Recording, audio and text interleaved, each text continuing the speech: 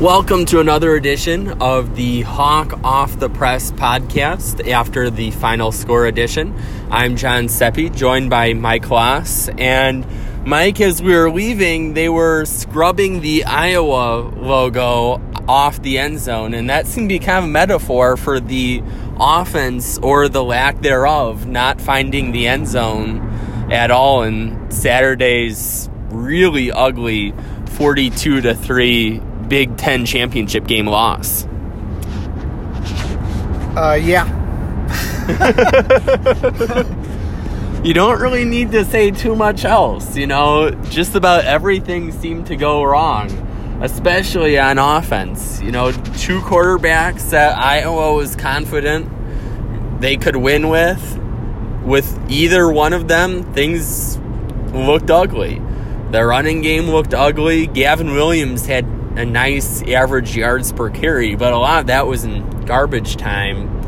And I was getting a little bit of flack on Twitter for saying this, but the defense wasn't perfect either.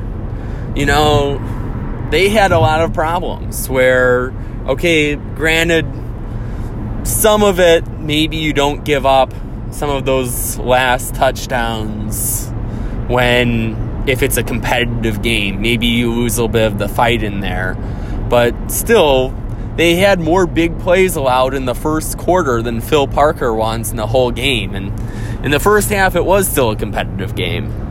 Well, that's where the game was lost. The second quarter, Iowa's defense gave up two big plays back-to-back. It was incredible. It's the biggest rushing play they've given up, I believe, in 7 years, followed by the biggest passing play they've given up in 3 years on consecutive plays. Boom, 14-zip, okay. But after that, in the second quarter, Iowa's defense played shutout football, and it kind of gave me the feeling, and maybe I was out of my mind for thinking it, but this could be Nebraska again if the defense keeps doing this. I wasn't impressed with Michigan's offense. I thought that it was getting worked by Iowa in the second quarter, and if the offense could just do something, this could be another one of those, crazy, pull it out of thin air victories it shouldn't be. But the reality was the offense wasn't capable of mustering anything, and the defense got beaten down. They played a better team. They got whipped. There's not a whole lot of nuance to this. That was an embarrassment for the program.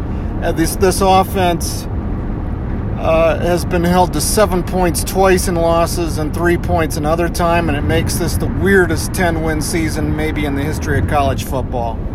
Yeah, and a lot of those 10 wins weren't exactly in an impressive fashion either. So it's probably the 10-3 Big Ten team that you have the least confidence in. They could never do this again in 100 years. Get to the Big Ten title game and win 10 games with the number 123 offense in America.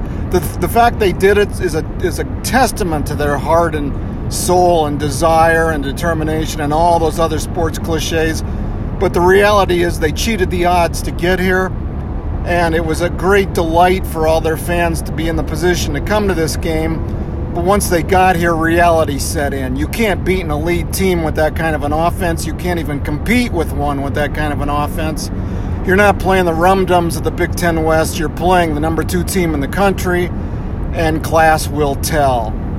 And, when the defense and special teams had bailed out Iowa so many other times, but when those things weren't going necessarily perfect, I saw the offense's true colors there, and the result shows with that 42-3 score. Yeah, and so here we are on the highway and leaving Indianapolis, and I, for one, can't wait to get home. Well, it is getting a little late here. It's 2:32 local time. So, and I think our listeners probably don't really need to hear any more about that disastrous loss. Yeah, time to pardon the pun here with driving, but night, time to put this one in the rearview mirror. Good night. Drive safely. And that will do it for this edition of Hawk Off the Press. After the final score, we will talk Hawks later.